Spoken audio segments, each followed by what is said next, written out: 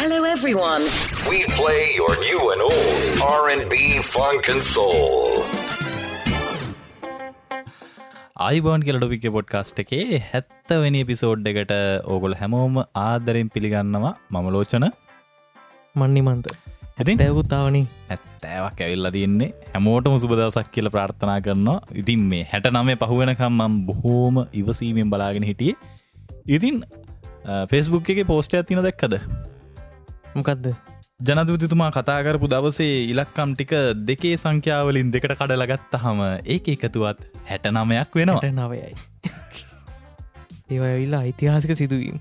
ඉතින් හිතලා කරන දේවල්ද කියලා කියන්නත් බෑ. අමරට හිතලත් නැතුව ඉතින් නිකම්ම ඔය වෙන්නේ නැති. අර ආශ්චර්යමත් දේවල් වෙනවා කියනවනේ. කොහමද 69 සෝකාන්තයක් වෙලා ඉවරයි මේ වෙන විට. හොඳයි අපි කතා කරමු මේ අපි දේශපාලන ගැන එච්චර වැඩි කතා කරන්න යන්නේ. අද කතා කරන්න හදන්නේ ඒ වගේ අපිව ඇද බැද තබා ගන්නා ලද මොනවද ඒවට කියන්නේ හරියටම කියනවනම් දුර්මත කියලා කියමු. දුර්මත මිත්‍යාව කිව්වොත් හරියටම හරි. මිත්‍යාව කියලා කියන්නේ මේ ආගම් පිළිබඳ කතා කරන මිත්‍යාවක් නෙමෙයි. මේ කතා කරලා කියන්නේ අපි ඔළුවේ තියාගෙන ඉන්න ඇත්ත කියලා පෙනිපෙනී තියෙන බොරු දේවල් ටිකක් ගැන. ඒ හැබැයි අපිත් දන්නවා ඇත්තටම මේ බොරු කියලා. හැබැයි ඉතින් ඒක අපි ඇත්ත කළ විශ්වාස කළ පොඩි චූර්ණයක් ගන්නවනේ.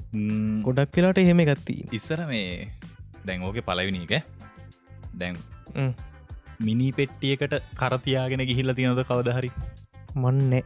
එතකොට මිනිහා කරේ තියාගෙන යනකොට අපිට ටිකක් දුර යනකොට මාර වෙහෙසක් දැනෙනවා.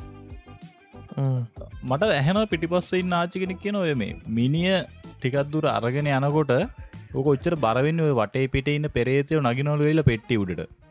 ඔය ගොඩක්ම තියෙන ඔය කනත්ත ළඟට යනකොට තමයි මේ බර වැඩි වෙනවා කියන්නේ. ඔව්. ඉතින් මේ ඕක හින්දා අර පෙට්ටියේ තියෙන බර වැඩි වෙනවයි කියන එක තමයි කියන්නේ. දැන් ඒනට ඕකේ ඇත්ත කතන්දරේ මොකක්ද දන්නවද? මොකද්ද? හරි. ඕකේ ඇත්ත කතන්දරේ එහෙම ලොකුවට තේරුම් කරන්න යන්නේ නැහැ. හරිද? ඔයා නිකමට වතුර වීදුරුවක් අතට අරගෙන චුට්ටක් ඉස්සරහට කරලා තියාගෙන ඉන්න. කොච්චර වෙලා තියන් ඉන්න පුළුවන්ද කියලා. පළවෙනි තප්පර 10 15 දැනෙන්නෙම නැහැ. විනාඩියක් විතර යනකොට චුට්ටක් අත බර වෙනවා. විනාඩි 2 3ක් යනකොට අත රිදෙන්න ගන්නවා. හැබැයි වතුර වීදුරුව එච්චර බරයිද? නෑනේ. හැබැයි ඔය කියන එක්ස්පීරියන්ස් එක අපිට ඉස්කෝලේත් හොඳට සෙට් වෙලා තියෙනවා. ඒක අපි ඉස්කෝලේ සිංහල උගන්වන්න ගිහලා හිටියා හාමුදුරු කෙනෙක්. මේ හාමුදුරුන්ට හැමෝම කිව්වේ සුපර්මෑන් කියලා. හරිද? ඒ හේතුව මොකද කියලා දැන් මම කියන්නම්. ඒකත් මේකට සම්බන්ධයි. හරිද? දැන් මොකක් හරි වැරද්දක් කරලා නැත්තම් ඔය කවි පාඩම් කර සිංහල උගන්වන්න හිටියේ කවි පාඩම් කරලා වැරදිට කිව්වොත් නැත්තම් පාඩම් තිබ්බේ නැත්තම් ඒ හාමුදුරු කරන්නේ පන්තියේ පුටු උඩට හරි නැත්තම් ඩෙස්ක් එක උඩට හරි නැගලා අත් දෙක උස්සන් ඉන්නේ කියනවා. අත් දෙක ඉතින් ඒ හාමුදුරු පීරියඩ් දෙකක් හිටියොත් ඉතින් පීරියඩ් දෙකම අත් දෙක උස්සන් ඉන්න වෙනවා. එතකොට තමයි තේරෙන්නේ දැන් අපි නෝමල් අත් දෙක උස්සනකොට අපිට එහෙම අමාරුවක් නැහැනේ. දැන් හිතන්නකෝ පීරියඩ් දෙකක් ඕක උස්සන් ඉන්නවා කියන්නේ කොහොමද අතර දෙන්න සෝමිය? අර පළවෙනි විනාඩි දෙක තුන වගේ නෙමෙයි පීරියඩ් දෙක විනාඩි 40 දෙකක් කියලා කියන්නේ විනාඩි 170 පැය විනාඩි 10ක්. පැය ගාණක් තියෙනවා. පැය විනාඩි 20ක් තියෙනවා. හිතන්නකෝ කොහොමද ආතල්ලේ කියලා. ඒ වෙන එක අපි හැබැයි අපි දන්නවා එහෙම වෙනවයි කියලා. දැන් අතෙන්දී අපි අර දැන් කනත්තට මිනි පෙට්ටියක් උස්සනකොට අපි හිතන්නේ මේක මේ ඇත්තටම බොරුවට වෙනවද ඇත්තට වෙනවද කියලා හිතන්නේ. එතකොට ඒ විලේ අර විශ්වාසය අපි පොඩ්ඩක් තියන් ඉන්නවා මේ ඇත්තටම මෙහෙම එකක් වෙන වෙති නේද කියලා. ඉතින් මේ අර පෙරේත කතන්දරේ තියෙනවනේ. ඕකත් ඉතින් ඒ වගේම තමයි ඉතින් අර මේ ඒක ඇවිල්ලා අර ගොතපු කතාවක්. ඒක වෛරල් ගිහිල්ලා තියෙන්නේ. ඒ දවස්වල වෛරල් ගිහිල්ලා තියෙන්නේ. ඉතින් මේ ඊළඟට අපි ඔය වගේම තව දෙයක් ගැන කතා කරමුද? මොකද්ද? දැන් ඔය සාමාන්‍යයෙන් දන්නවද අලි ඉන්නවනේ. අලියෙකුට ඔය අලි බැඳලා තියෙන දන් වල කඩන්න පුළුවන්ද බැරිද? නිකමට කියන්නකෝ. ගොඩක් වෙලාවට මම දැකලා තියෙන නිසා අලියෙක් එහෙම try කරන්නෙත් නෑ නේද? නෑනේ. ඇයි දන්නවද එහෙම වෙලා තියෙන්නේ? දන්නේ. මේවනේ අලිය පොඩි කාලේ ඔය දන් වලේ ගැට ගහලා තියෙනවනේ. ඇත්තටම අලි පැටියෙක්ට තියෙන ශක්තියයි සාමාන්‍ය වැඩුණු මිනිහෙක්ට තියෙන ශක්තියයි නිකන් සාමාන්‍ය සමානයි. ඉතින් අපිට සාමාන්‍ය මිනිස්සෙකුට දන් වල කඩලා අයින් කරන්න බෑනේ. ඉතින් අර අලියා පොඩි කාලේම දන් වලේ ගැට ගහලා තිබ්බහම ආයේ එයාට එයාට ඒ කාලේ කඩාගන්න බැරිගෙන ලොකු වෙනකොටත් එයා හිතන්නේ ඒක කඩන්න බැහැයි කියලා තමයි. ඉතින් ඒක උත්සාහය අත්හැරලා දානවා. ආයි try කරලා බලන්න යන්නේ. අපිට යම්කිසි ශක්තියක් එකතු වෙච්ච දවසක වුණත් අපි ඒ දේ එහෙම්මම try නොකර යනවා. දැන් උදාහරණයක් විදිහට අපි මේ ඒක ඇවිල්ලා කාලයක් තිස්සේ තිබ්බ විශ්වාසයත් එක්ක අපි ගන්නේ. ඔව්. දැන් හිතන්නකො අපි ටොපික් එක දැන් අපිට කරන්න අපි ටොපික් එක try කරන්නේ අවුරුදු 10ක විතර ඉඳලා මේ විදිහට කරන්න. ඉතින් අපි ඒ දවස්වල ඒ අතෑරියනම් වැඩේ මොකද වෙන්නේ? අපිට දැන් මේ තියෙන තැනට එන්න බැරි වෙනව නේද? ඔව්. ඒක කරගන්න බැරුව යනවා. ඉතින් ටොපික් එක අපි පටන් ගත්ත ඒ විදිහටම අද වෙනකොටත් කරගෙන යනවා. ඉතින් ගොඩක් වෙලාවට අපි දකින දෙයක් තමයි මේ විදිහට අපි මේ දේවල් අතෑරලා දානවා. දැන් ඔය කියන කතන්දර විදිහට දැන් අලියාගේ එහෙම කතන්දරේ කිව්වට දැන් අපිටත් ඔතනින් අරගන්න පාඩමක් තියෙනවා නේද?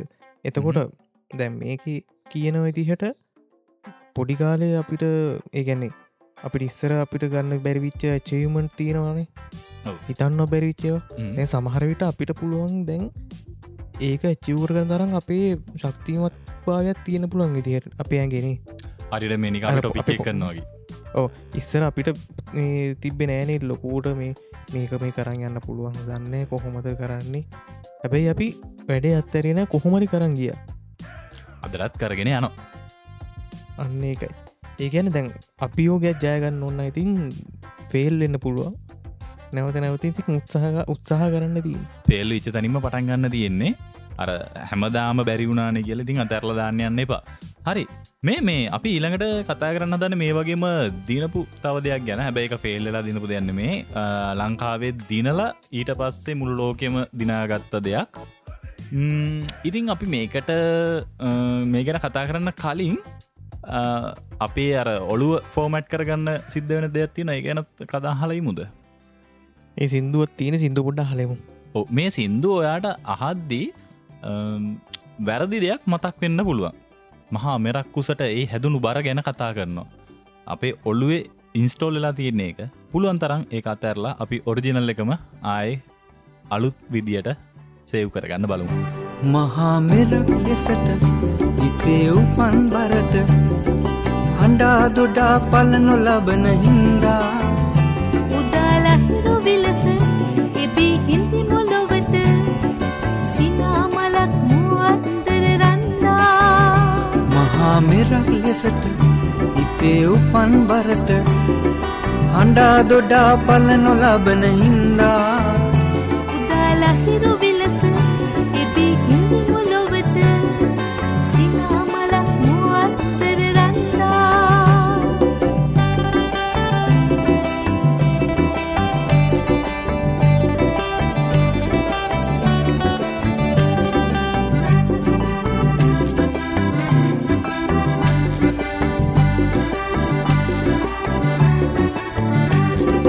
විදුනනයෙන් අභිසෙස් ලබමින්නේ සඳ මතු පිට පියවර එසවෙන්නේ අප පමණද එක තැන කැරකෙන්නේ අප තනිකර ලෝකය දිව යන්නේ ආජු තපර ලාහිලා පීචි තපර ලාහිලා ආජු තපර පීචි තපර බිස්කු බිස්කු ලාහිලා ආජු තපර ලාහිලා පීජි තපර ලාහිලා ආජු තපර පීජි තපර බිස්කු බිස්කු ලාහිලා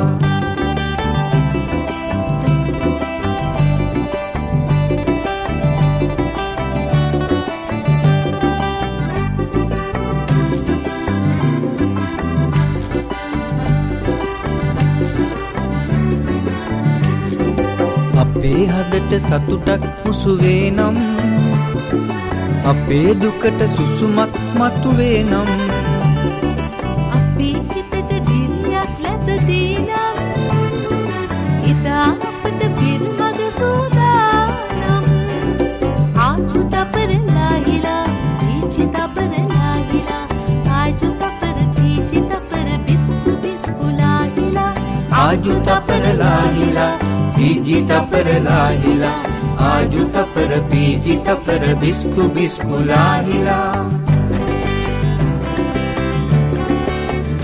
මහා මෙරක් ලෙසට හිතේ උපන් බරට හඬා දොඩා පල නොලබන හින්දා උදාලා හිරු විලස එබී හිඳි මොලොවට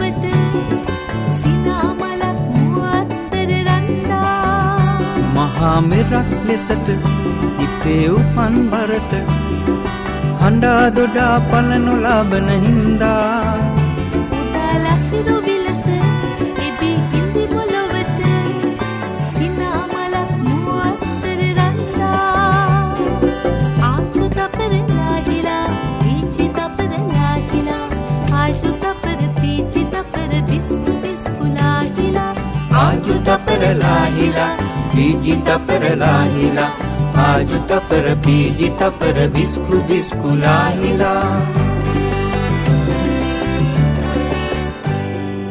හරි එහෙනම් ඉතින් මේ සින්දුව ආයේ වැරදිට කියන්න එපා හරියට කියන්න. මේක අපේ අපි ස්කෝල කලින් අහලා තිබේ වෙන වෙන විදිහට මහා මෙරක් ලෙසට හැදුණු මේ යම් කිසි දෙයක් ගැන හොම කියලා වෙල පල්ලට දුවයි කියනගෙන ඒක අමත කරලා දාලා මේ අලුත් පරණ සින්දුව හරි විදියට ඔලුව තියාගන්න. ඉතින් මේ ඒ පරණ සින්දුව ගැන කතාවනේ අලුත් සින්දුව ගැන කතාව තමයි අපි ඒ මහා මොකක්ද කියන්නේ ඉන්දියාවේ ඉන්න කින් කියන්නේ ශාරුක් ඛාන්නේ අමිතාබ් බච්චන්ට මොකද්ද දෙන්නේ? හරි වචනයක් කෝල් මට වචනයක් කටටාව කියන්න වේ. හරි මේක මේ දැන් සාමාන්‍යයෙන් මේ අපි අමිතාබ්ගේ සින්දුවලට එතකොට එයාගේ ඇවි තියෙන ඇක්ටිං අපි කොපි කරන කෙන කරන්නේ. හැබැයි අපේ සින්දුවකට එයා නටන්න හරි අපේ ඇක්ටිං කොපි කරයි කියලා හරි නිකමටවත් හිතනවද? දැන් ඔය හින්න දෙහින කාලේ ඉන්න මනුස්සය නැහැනේ. ඉතින් දැන් කොහොම හරි එහෙම දෙයක් මෙහෙ කට්ටිය නම් එහෙම කළොත් එහෙම ටිපර් වෙනවා. හරිද?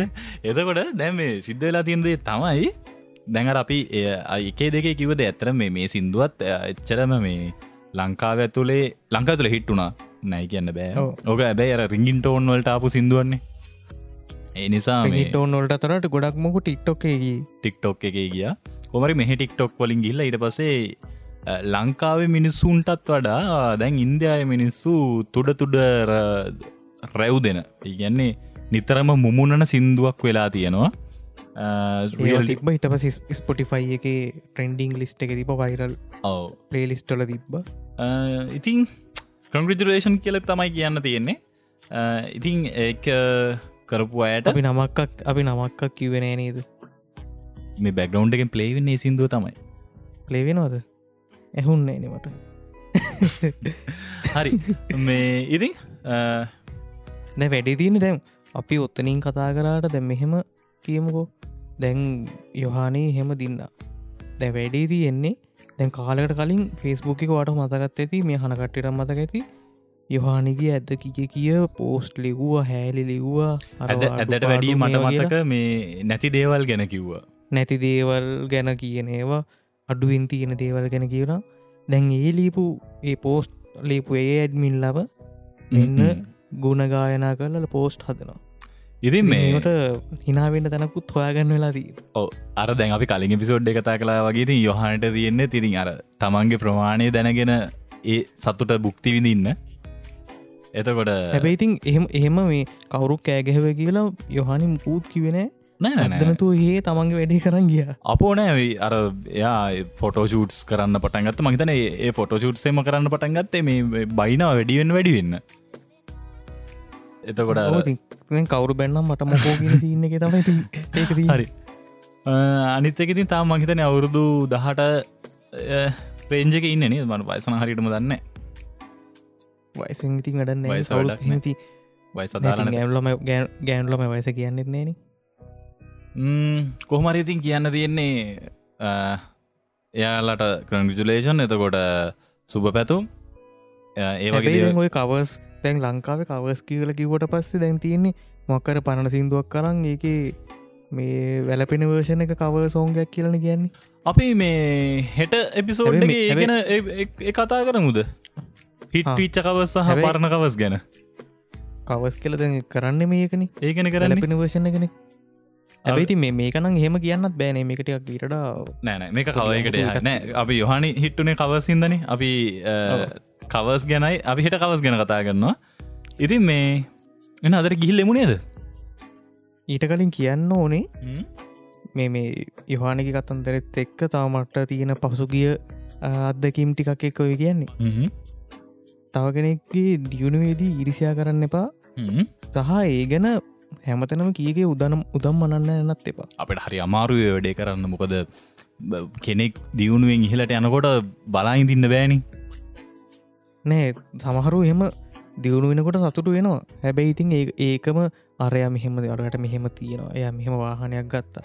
එයා මෙච්චර ඉස්සර හිටියේ මෙහෙමයි දැන් ඉන්නේ මෙහෙමයි. ඕක කිය ඉන්නවා. හැබැයි තමන්ගේ පැත්තට ඇඟිල්ල දික් කළ බලන්න තමන් ඉන්නේ කොතනද කියලා. තමන්ගේ පැත්තට ඇඟිලි 4ක් ඒ වෙනකොට දික් වෙලා අනුන්ගේ පැත්තට එක ඇඟිල්ලක් දික් කරනකොට. එහෙනම් අදට අපි ගිහිල්ලා එන්න නේද? අතට යන්. හෙට ගේනද එපිසෝඩ් එකක් අපි? හෙට ගේමු අපි සින්දු ගැන එපිසෝඩ් එකක්. ඒ කාලේ කවර්ස් සහ මේ කාලේ කවර්ස්. ඒ කාලේ සින්දු වලට මේ කාලේ ගහන කවර්ස්. ගෙදර හිටියත් මාස්ක් එක දාගෙන ඉන්න, පරිස්සමට ඉන්න යාළුවෝ ගෙදරට නිවාඩු තේන හින්දා ඒ අයව ආපු ගමන් පත පොල්ලක් අරගෙන ගහලා පන්නන්න. මම ලෝචන මන් නිමන්ත. මනිකේ මගේ හිතේ උතුවේ නුරා හැඟුම් යාවි ඇවිලේවි නෙරියේ නුඹේ නගේ මගේ නෙන්නෙහා මෙහා යාවි සිහිවේවි මා ඉතලඟම දැවටෙනා උරුපෙමක පැටලෙනා නුවනාරි මනහාරි සුකුමාලි නුඹ තමා ඉතලඟම දැවටෙනා උරුපෙමක පැටලෙනා නුවනාරි මනහාරි සුකුමාලි නුඹ තමා මැනිකේ මගේ හිතේ ඉතින් එප මට නවංගු ගත හිත නුඹ මගේම හැංගු අලෙ නුඹටම වලංගු මැනික වෙන්න පතාව සුනංගු ගමේ කට කර්ම කෙල්ල හිත වෙලා නුඹේ රුවට බිල්ල නෙතින් නෙත ගතම අල්ල මගේ හිතත් නැහැ මටම මෙල්ල කෙල වෙලා මගේ හිත පත්තු වෙනවද තව ටික කිට්ටු මට පිස්සු තද වෙන විදියට ගැස්සු ඔය දුන්න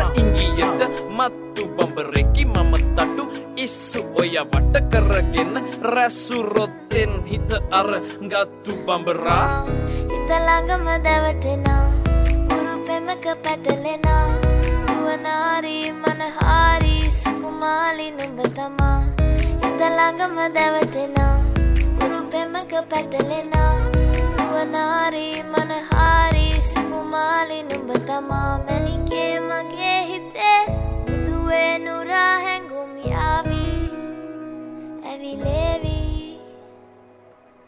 නෙරියේ නුඹේ නගේ මගේ නෙන්නෙහා මෙහා යාවි සිහිවේවි මා ඉතලඟම දැවටෙනා උරුපෙමක පැටලෙනා නුවනාරි මනහාරි සුකුමාලි නුඹ තමා ඉතලඟම දැවටෙනා උරුපෙමක පැටලෙනා නුවනාරි මනහාරි සුකුමාලි නුඹ තමා මැනිකේ